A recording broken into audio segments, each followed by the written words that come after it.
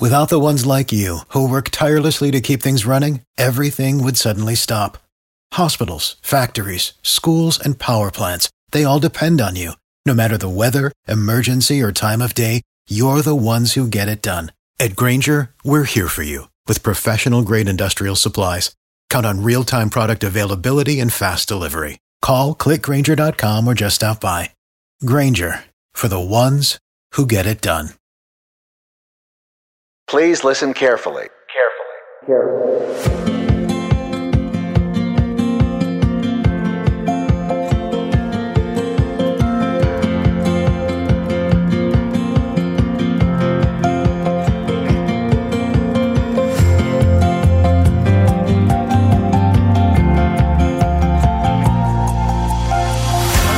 Welcome back to Utterly Moderate, the official podcast of the Connors Forum for a Healthy Democracy.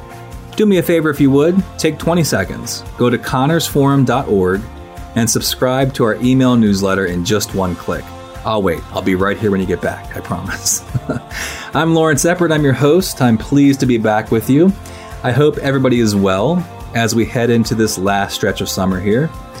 So we've had all sorts of interesting episodes recently about the James Webb Space Telescope, about meteorology myths, about the Conger ice shelf.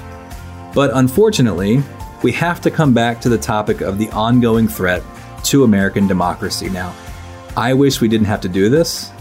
I wish nothing more than to forget this ever happened and never talk about it again. But there's at least 3 reasons that I believe we must do so. First, I can't think of many things more important for Americans than remaining in a democracy, than ensuring that our democracy survives. So that's number 1. Second, the weaknesses in our system that were exploited in 2020 for a nearly successful coup, they remain. They haven't been fixed. So the problems with the Electoral Count Act, for instance, they remain. Third, with each week, we're finding out just how brazen and how dangerous the coup attempt was as new information keeps coming out. As one shocking example, and I'm sure many of you have read this story. If you haven't, I'll link to it in the show notes. But Maggie Haberman and Luke Broadwater, in the July 26th edition of the New York Times, they didn't just corroborate the already overwhelming evidence that the former president and his allies attempted to coordinate a massive electoral college fraud across several states to claim, with no basis whatsoever, that he won states that he actually lost to President Biden. But Haberman and Broadwater have emails from the people involved showing that they knew what they were doing was wrong and it was illegal. I can't even believe this is true, but it's been verified. They themselves even called the electors fake. It's just unbelievable. It's brazen. It is chilling. One of the lawyers wrote in an email obtained by Haberman and Broadwater that, quote, "We would just be sending in fake electoral votes to Pence so that someone in Congress can make an objection when they start counting votes and start arguing that the fake votes should be counted," end quote. Now, the article makes clear that all of the top people knew about this. The RNC knew about it. The entire Trump leadership team knew about it. Eastman, Giuliani, Meadows, Trump himself. They even implicated an employee of the One America News Network. It's just, like I said, it's brazen, it's unethical, it's illegal, it's chilling, it turns your stomach. And if you care about the rule of law, if you care about the importance of living in a democracy, this can't stand. We can't allow this to happen. We must hold people accountable. And the most important thing in my mind is we must fix the weaknesses that they were exploiting. So I have 2 major questions. First, are we going to fix these weaknesses? There's still major holes in the Electoral Count Act. Now, I hear there is a deal moving through Congress on the ECA, and so we'll see if that succeeds. We'll see if it is sufficient in shoring up the problems. My second question is whether our democracy is going to survive. Now, I've assembled my team of fellow pessimists. My friend Mario said I should call them my Legion of Gloom, and I think that's a great name, so I'm going to call them that, my Legion of Gloom, to discuss this question.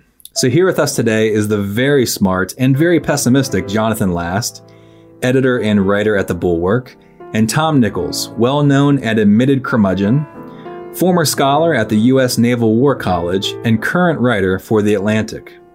Now, off the air, I asked Jonathan, whose nickname is JVL, and Tom to give me their own personal estimations of the percentage chance that similar attempts to undermine the 2024 election would occur and would trigger a long-term decline of American democracy. So what's the chance?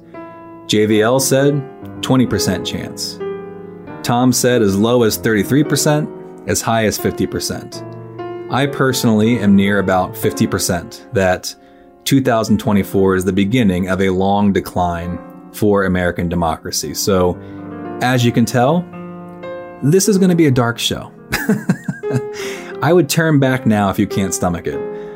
Turn it off. Go listen to something else, preferably one of our episodes. But it's going to be dark.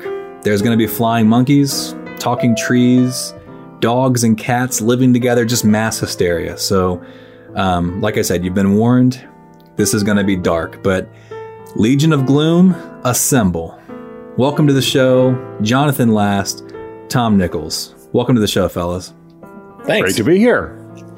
All right. Well, in the intro to the show, I was joking a bit, talking about how dark the show is going to be, and I actually am being serious about that, not because I want to get clicks, not because I just want to get people to listen to the episode because it's, provocative or whatever, but because things are actually dark for American democracy, really dark. We're in a bad spot. So, Jonathan, Tom, from your perspective, what are the biggest weaknesses in our system that we must shore up? Tom, you want to go first? Yeah, because I worked in state government for 2.5 years. That's the weak link that everybody's not paying attention to, especially the Democratic Party. The Democrats, and I'm going to just steal from Mark Alilla here, the Democrats have a daddy problem. They think that that controlling the presidency, that they get a dad who fixes everything from the White House on down. And it doesn't work that way. Republicans have always understood that you start at the bottom and work your way up by voting in every local and regional and county state election. So the problem is that if there's a coup in 2024, the immune response that would come from the states has already been weakened by the fact that a lot of people simply never showed up for state legislative elections. And, I know Jonathan and I have both been hit by, well, it's impossible. It's a structural problem. It's gerrymandering. It's vote suppression. People don't seem to understand that gerrymandering happens because you don't vote in state elections. And then a party controls the state house that then draws the districts. Since about 2010, Democrats have just had a huge drop off. I'm going to take a shot at President Obama here. President Obama was not really good at taking care of the kind of national party from the White House, which presidents should at least try to do. And so after 2010, you get this huge drop off and Republicans become the dominant party at every level of government. People forget that the Republicans were controlling something like 31 governor's mansions at one point. Most seats in most state legislatures. That's the weak link. If you really want to stop this thing, if you want to, for example, defend abortion rights, it's going to happen at the states now. And people keep thinking, well, if we can just keep Trump out of the White House, that fixes everything. No, that won't fix everything. That's a necessary but not sufficient condition to prevent another attempt at a coup. Jonathan, weakest points in our democracy for 2024. Yeah, I mean, the weak point is that you can carry out a coup legally. I mean, that at which point, is it even really a coup? Do we need another word for that? Right. And this is, the Electoral Count Act has sorts of holes in it. I say this all the time. What we have discovered is that this entire system is really run on the honor system. I love that line. I've heard you say that a few times. This is the case, both all the way up at the federal level, but is true at the state level, right? If states can pass laws, as some states have tried to do in the last 18 months, laws which empower the governor or the legislature or a combination of the both to simply toss out the results of an election, and then they were to do that, is that a coup? Or is that, no, that's just law, right? This is what people this is a distinction which is not often made, right? There is the rule of law and the rule by law. And what you get in autocracies is the rule by law, in which, the supreme maximum leader needs something. And so he says, yeah, well, we'll just make a law that this is the way it'll be. And then he says, yeah, well, see, it's not my whims, that's the law. And that is sort of where we've headed with the Republican Party, where they're looking to create laws which allow them to get the outcomes they want. And this is really weak. And as Tom says, you have to be able to counter that at the lawmaking level statewide. And Democrats haven't been very good at that. But also it's hard to do that, right? You need what you need is the kind of motivation that really only comes from crazy people, which gives the crazy people an advantage, right? Because this is, only somebody who's really obsessed with this stuff can get it up to organize at the level which is required. The rest of us just want to live our lives. And that's a weakness. And it's hard to do that. I just want to, back up something Jonathan's saying here, because it's hard to do that because at the state level, for example, to make those laws, most people don't walk into the legislative chamber on the assumption that they have to make laws because the other half of the chamber is crazy.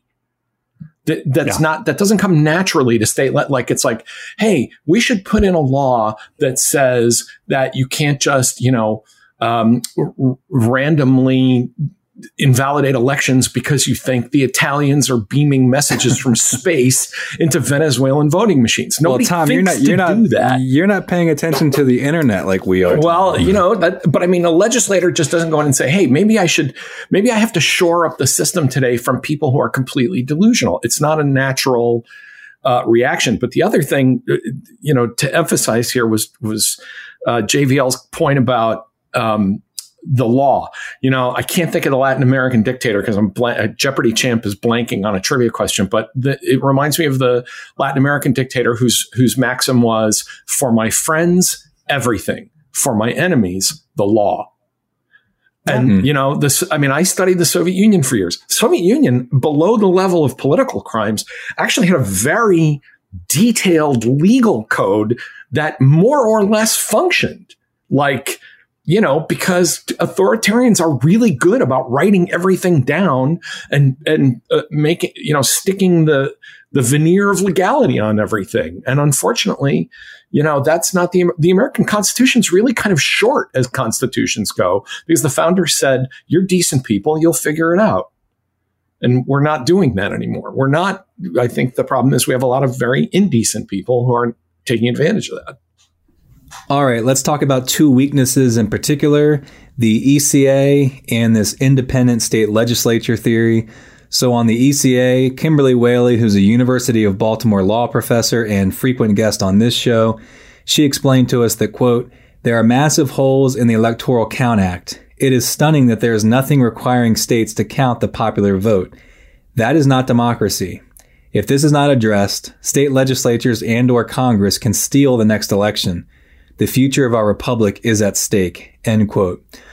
In addition, the Supreme Court has said they will listen to a case about this independent state legislature theory. I don't care if we start with that or at the ECA, but Tom, I think you want to start with the state legislature theory. So tell us, what is this theory and why does it matter? Well, the idea here is that the state legislatures are supreme. The Constitution is silent on, more or less silent on how states can pick electors. The problem is there's also things like the 14th Amendment and, a lot of other things about how people can vote. But what the Supreme Court, and let me just, go off on this Supreme Court for 1 second to say, oh, we're originalists. We're just, going by the document. We're just throwing it back to the states. We're not coming up with any innovative legal doctrines. This is a pretty innovative legal doctrine. If they simply say, you know what, if the state of Florida, the state of Iowa decides that, they're going to choose the president by, with a spirited game of tiddlywinks, That's really none of the federal government's business. Well, it is the federal government's business. I mean, we are a federal state, and we have to protect something like, something that we would think of as voting rights. And the idea that the Supreme Court can just say, no, if you can engage in enough chicanery to get, and going back to Jonathan's point, right, about get legal control of a particular process, then everyone is helpless after that to object to it. That is an incredibly dangerous doctrine. And it basically, I think, as an old John Adams Federalist, I hate every bit of it. But I think, as I said recently in a piece, I think all declines in American life are going to be announced with the preface of in a 6-3 decision. So before I get to Jonathan, you believe the Supreme Court will allow this? I don't know if they'll allow it, but the fact that they're even considering it tells you what a radical court this has become. That this shouldn't have even made it this far. It's scary. Jonathan. Yeah, I mean, at the end of the day, one of the things which I think people have slowly finally realized that the Supreme Court isn't bound by anything. They're just bound by doing what they want, right? And, when they wanted to legalize gay marriage, it's like, look, we're legalizing gay marriage. When they wanted to let Obamacare stand because because reversing it would have imposed political costs on the court itself, they just did it. Well, they wanted to reverse Roe v. Wade. I mean, different courts, right, coming to different, but they just want to do this thing. And I think that if a case wound up before the Supreme Court, in which essentially the stakes were a state has decided it's going to simply overturn its votes and cast its electoral votes in another direction, and that would determine the outcome of a presidential election, I think the Supreme Court would probably say no. But not for any legal philosophical reason, just because that's what they want. Like, it seems reasonable. Look at you being Mr. Optimist guy here. No, but this is why the big lie is so important, though, right? Because you lost the first election by 3 million votes, the second election by 7 million. That's an enormous margin, right? But he can't admit that, right? Everything has to be not just like, his argument was not, actually, in these 4 states, we got 70,000 more votes than people think we did. I won by 10 million. Won. His argument is, I won by 10 million. Right. And the reason that that's important is because that is what provides the legitimacy in order for him to demand that any means available be used. And this is, it all comes down to what authoritarians do, right? They deny reality, and they insist that reality is what they're insisting it is. And for me, the root cause of all this is not Republicans. The root cause of all this is not Donald Trump. The root cause of this is the American people who are decadent. And how come when I say that, people get mad at me? You wrote a whole book about it. So. The truth is that, you got like 40% of the country who looks at this and says, yeah, I think Donald Trump did win by 10 million votes, which is insane. It's still 75%. It's just insane, by the way. Right? And right, 70%, but 40% of the country at home. Yeah. And how does anything function like that? But it is 75% of the Republican Party, Lawrence. But then on the other side, and I'm not both siding this, both sides are not equal threats to democracy right now. But then you have primary elections, even now, among Democrats, where you're getting 12 and 15 and 17% turnout. I'm sorry. I thought this was an existential battle for democracy. Yeah, treat it seriously. Right. Primary elections are where you take people with you to show them where that's a good dry run for voting in the general election.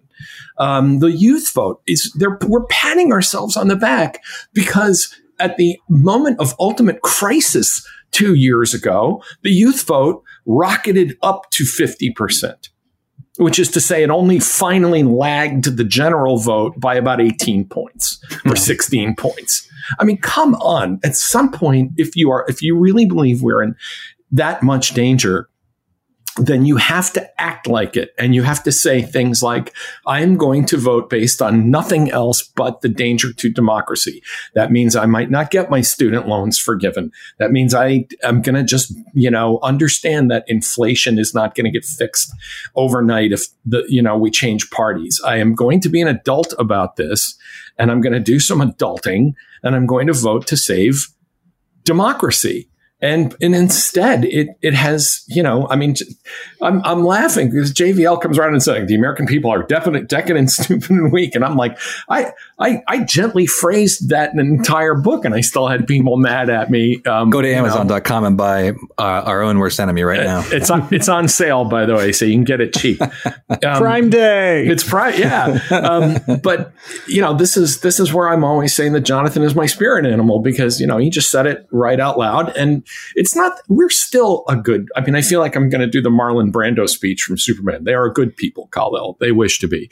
But which is why I've sent them you, my only son. But can you do the rest of the interview in that voice, please? We are a good people, and we have a great reserve of decency in us.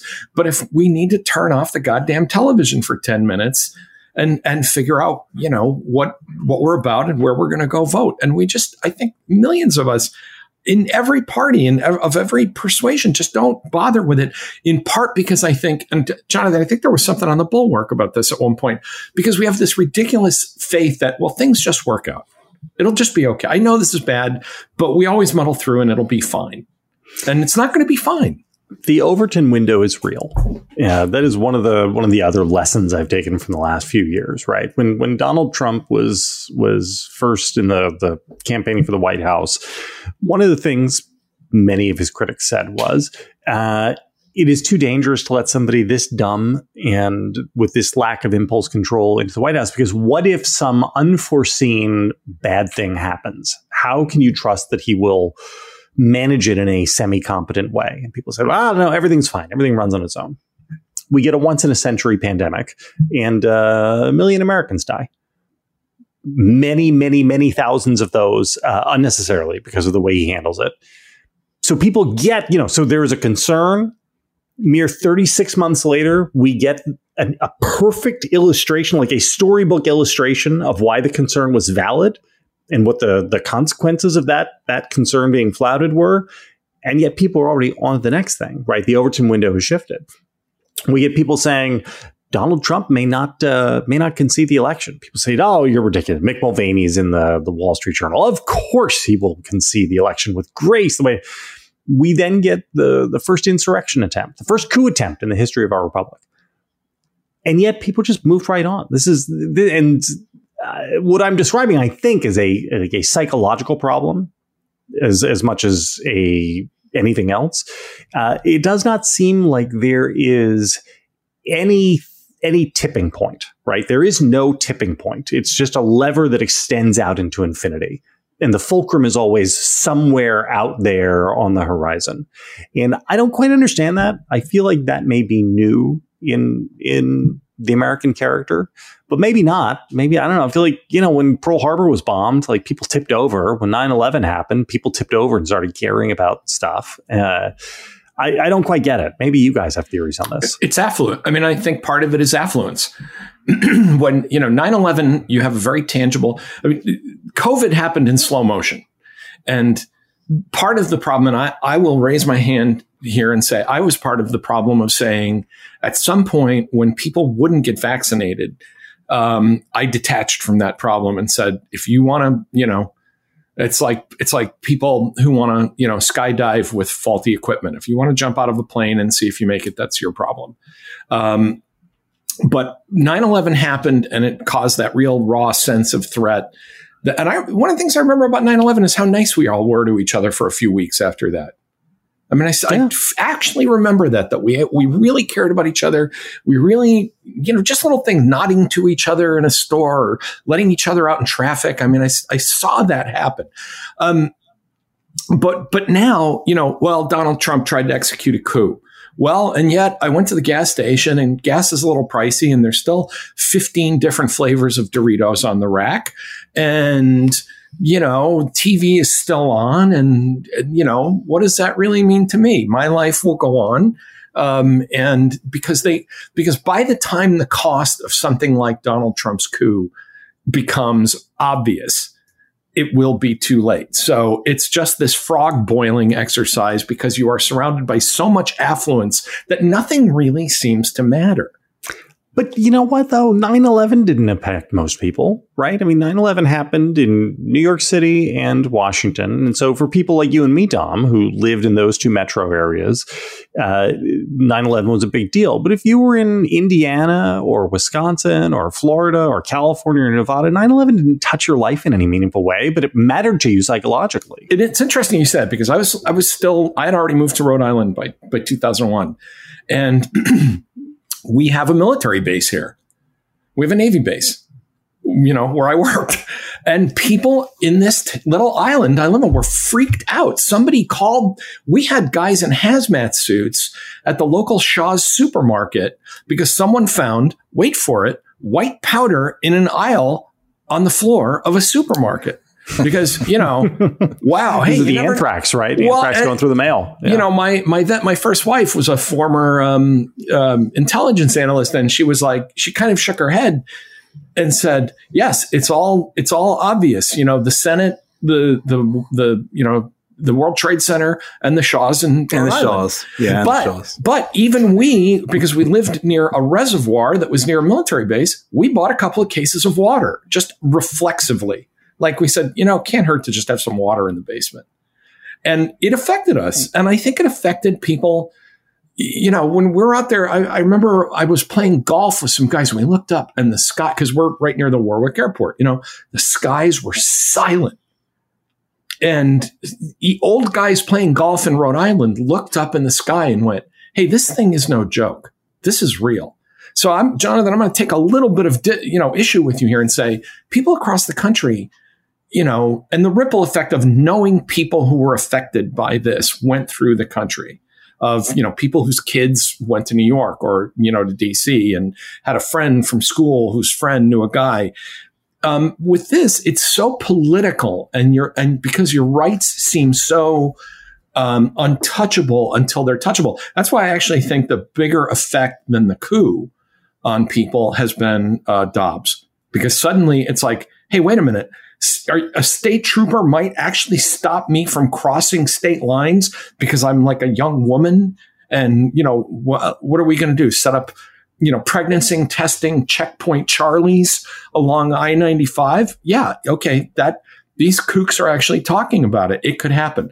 So I think but I still think that affluence problem is a real problem, that in your day-to-day life, you're not seeing how your rights get taken away when somebody like Donald Trump shows up and says, "I'm just going to overturn the vote." And I'm terrified that nobody's going to think of that with the Supreme Court deciding that, if you can take over a state legislature, you can functionally end democracy one state at a time in American federalism. All right, let me ask you guys a question about our society pulling apart. I'm not sure civil war is the right term, but it does feel like we're in the middle of something of a cold civil war between social groups in society. What I mean by that is, so many people nowadays, they curate their social networks on Facebook, even in their own everyday lives, where they just don't talk to people who have different opinions than themselves. We move to different areas of the country based upon the fact that we want to live with certain types of people. We have different sources of information, different sources of news, different standards of evidence. It feels like we are living in very different worlds, very different ideological silos, ideological bubbles, and that those spaces are moving apart. So am I off base here? I mean, what are you thinking about this sort of idea of a cold civil war going on? Yeah. Well, they ought to be doing that at the state level, because we, as Thomas said, we are entering a place that we haven't been in since the 1970s, where the state you live in is going to determine to some reasonable extent what sort of rights and protections you have as a citizen. And, I don't know, if I was gay, I would not want to live in a very red state right now. I would not be convinced that my rights were going to be guaranteed there in perpetuity. This is weird, right? We just came from a place where the whole idea was like you can live anywhere, like you can do your job and have the same kind of homogenized experience. You could shop at Restoration Hardware in Wyoming just as easily as you could in California or Maryland or Virginia. And I think we're moving away from that, actually. Yeah, I mean, I've made decisions. You know, I'm working full time these days, but I retired from my government gig, and I've made decisions about retirement and where I would go and where I wouldn't go based on political stuff. I mean, it's just places I don't want to live and where I don't want to deal with that crap.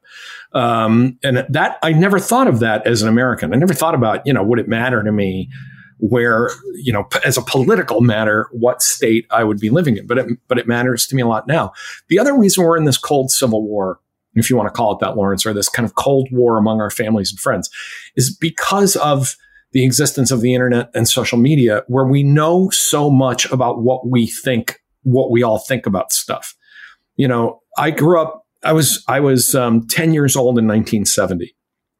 And I remember people dropping friendships and my parents losing friends in arguments about Vietnam.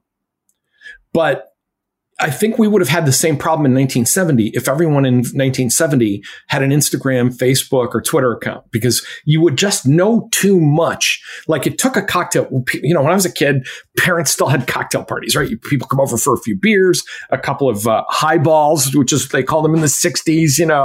They'd buy cheap gin and throw mixers in it, and everybody would get a little gassed. And they would start having arguments about politics. That's when you found out what people believed about politics. You didn't go every morning and check to say, what does Harry down the street think about the Affordable Care Act? You just didn't know that stuff. And it kept the temperature down because you weren't constantly sticking political meat thermometers in each other all day long to find this stuff out. Now it's unavoidable. We just know. And it's also unavoidable when you walk in the house. If Fox is on, you know what kind of house you're in instantly. If MSNBC is on, you know already where you are. It didn't, in when I was a kid, it was not a big political decision about whether you watched Peter Jennings or Walter Cronkite.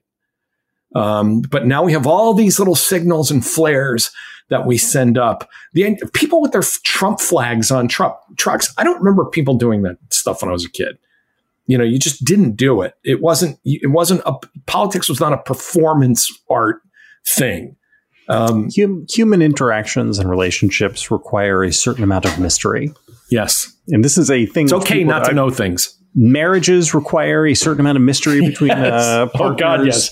I remember George Clooney talking about this, about how being a movie star requires a certain amount of mystery. Like you can't truly be a movie star if everybody in the audience knows everything about you, because then they know too much, you're too familiar. There's, you don't actually look like you're 30 feet tall when you're on the screen. And this is true about politics. Look, you don't want to see your neighbor Bill naked. Like who needs to see that? You don't need to know what Bill thinks about every political thing either. Right. And yet we do. Yeah. All right. This next question has a big buildup. I apologize, but I think it's important. JVL, you and some of your colleagues at the Bulwark have argued that our system of government works on the honor system, meaning that the law doesn't spell out everything about how the system should work. We depend upon honorable people being in positions of power and interpreting the law in the spirit of the way that a democracy should work. But there's a lot of ambiguity.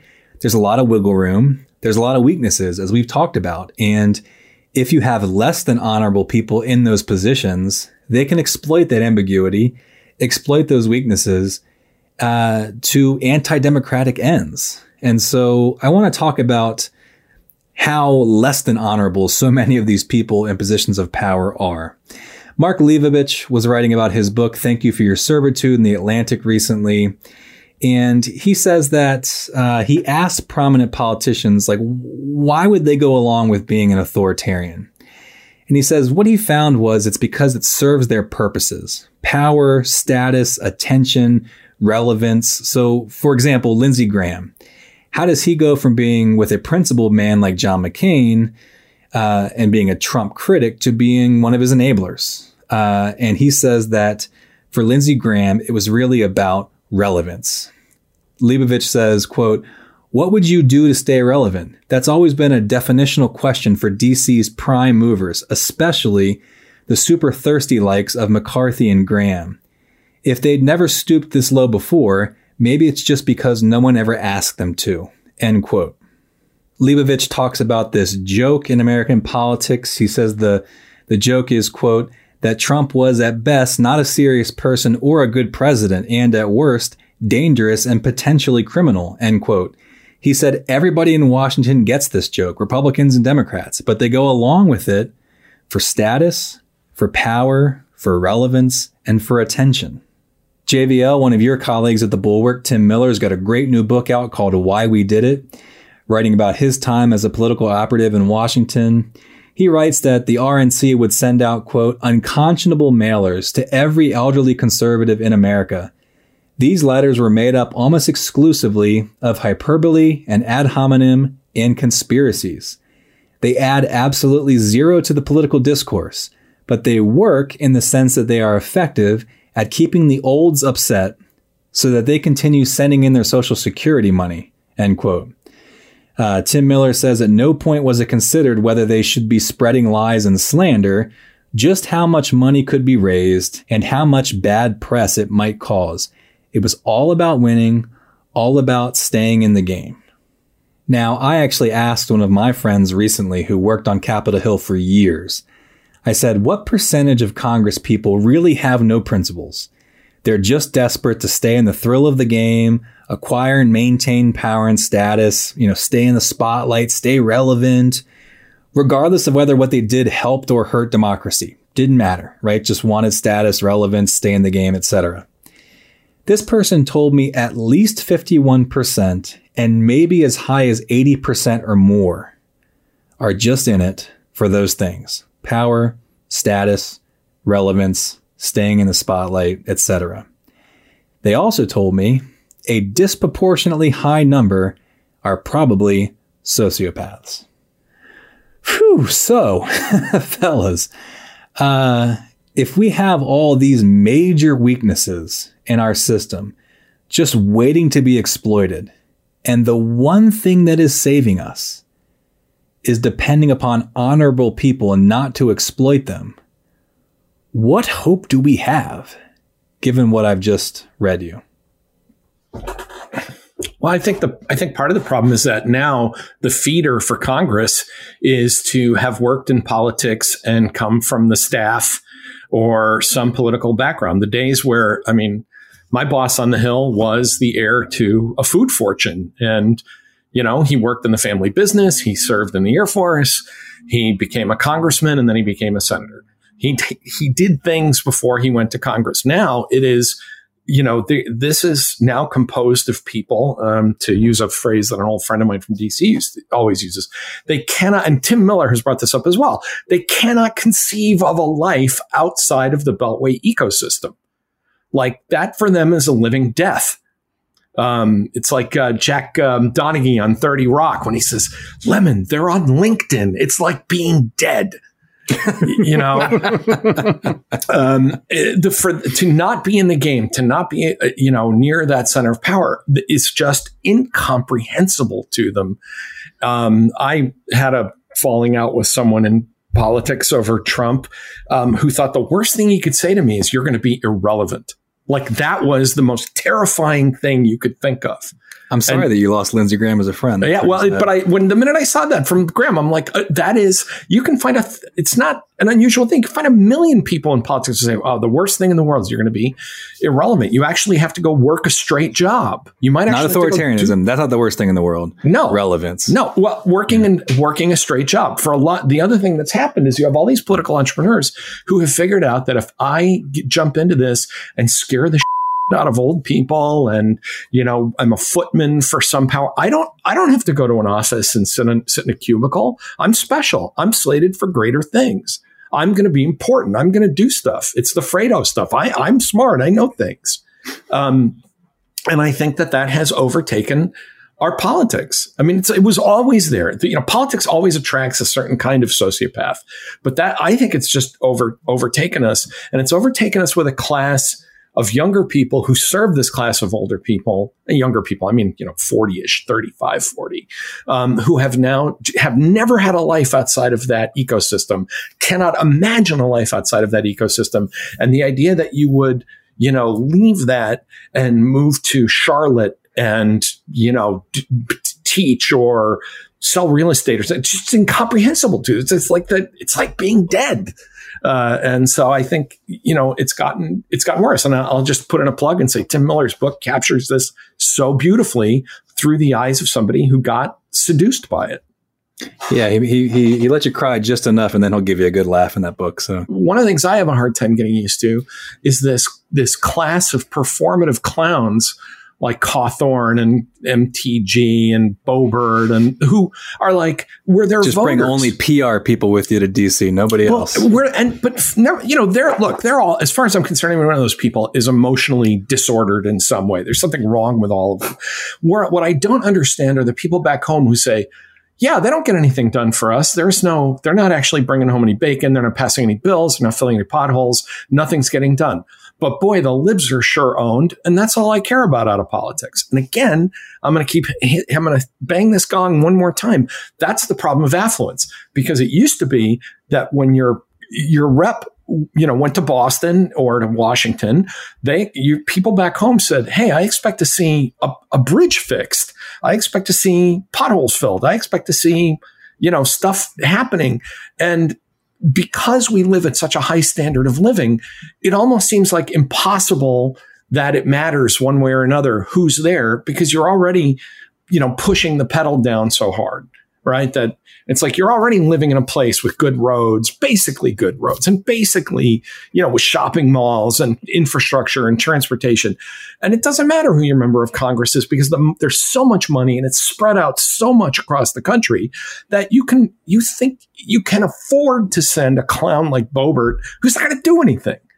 The top of the top of Maslow's pyramid of needs is lib owning. Right. We've already got enough to eat.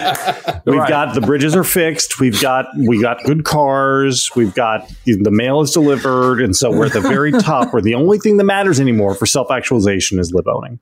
Well, and I think in a political science-y way, since we are here with an academic program, I think there was one political scientist who called it post-material needs. That once you've satisfied all that stuff, it's almost like you're free to start. And this is something that happens across political ideologies, that you're free to start worrying about pronouns. You're free to start worrying about lib owning. You're free to start worrying about abortion, cutting abortion restrictions with a fine, razor to see where the edges are, because you're not concerned about shelter, food, peace, war, clean water, clean air. It's like all that other stuff is solved. So let's fight about the stuff that's fun, that makes us feel like we're, having a good time. And I think that is, the problem with that is at some point, the system starts to unwind and become dysfunctional at the level of things like food and shelter and war and peace. But again, too late for anybody to do anything about it. Well, Jonathan Last and Tom Nichols, our Legion of Gloom, you did not disappoint. I need to go have a beer. So thank you so much for joining the program today. Thank you. Thank you. Happy trails to you until we meet again. Happy trails to you. Keep smiling until then. Who cares about the clouds when we're together?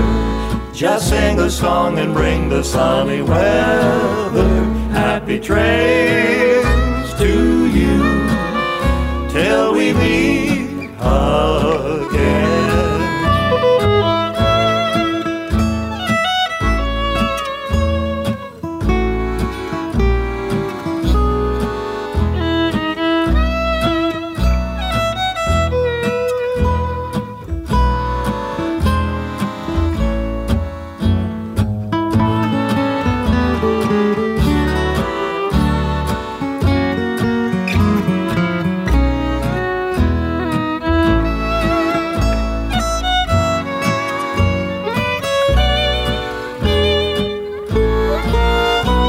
happy trails to you.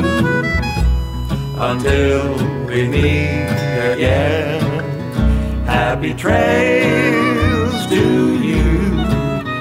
Keep smiling until then. Who cares about the clouds when we're together? Just sing the song and bring the sunny weather. Happy trails to you till we meet again.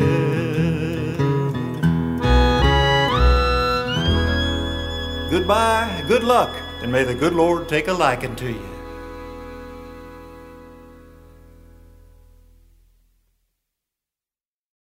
Without the ones like you, who work tirelessly to keep things running, everything would suddenly stop. Hospitals, factories, schools, and power plants, they all depend on you. No matter the weather, emergency, or time of day, you're the ones who get it done. At Grainger, we're here for you with professional-grade industrial supplies. Count on real-time product availability and fast delivery. Call, click Grainger.com, or just stop by. Grainger, for the ones who get it done.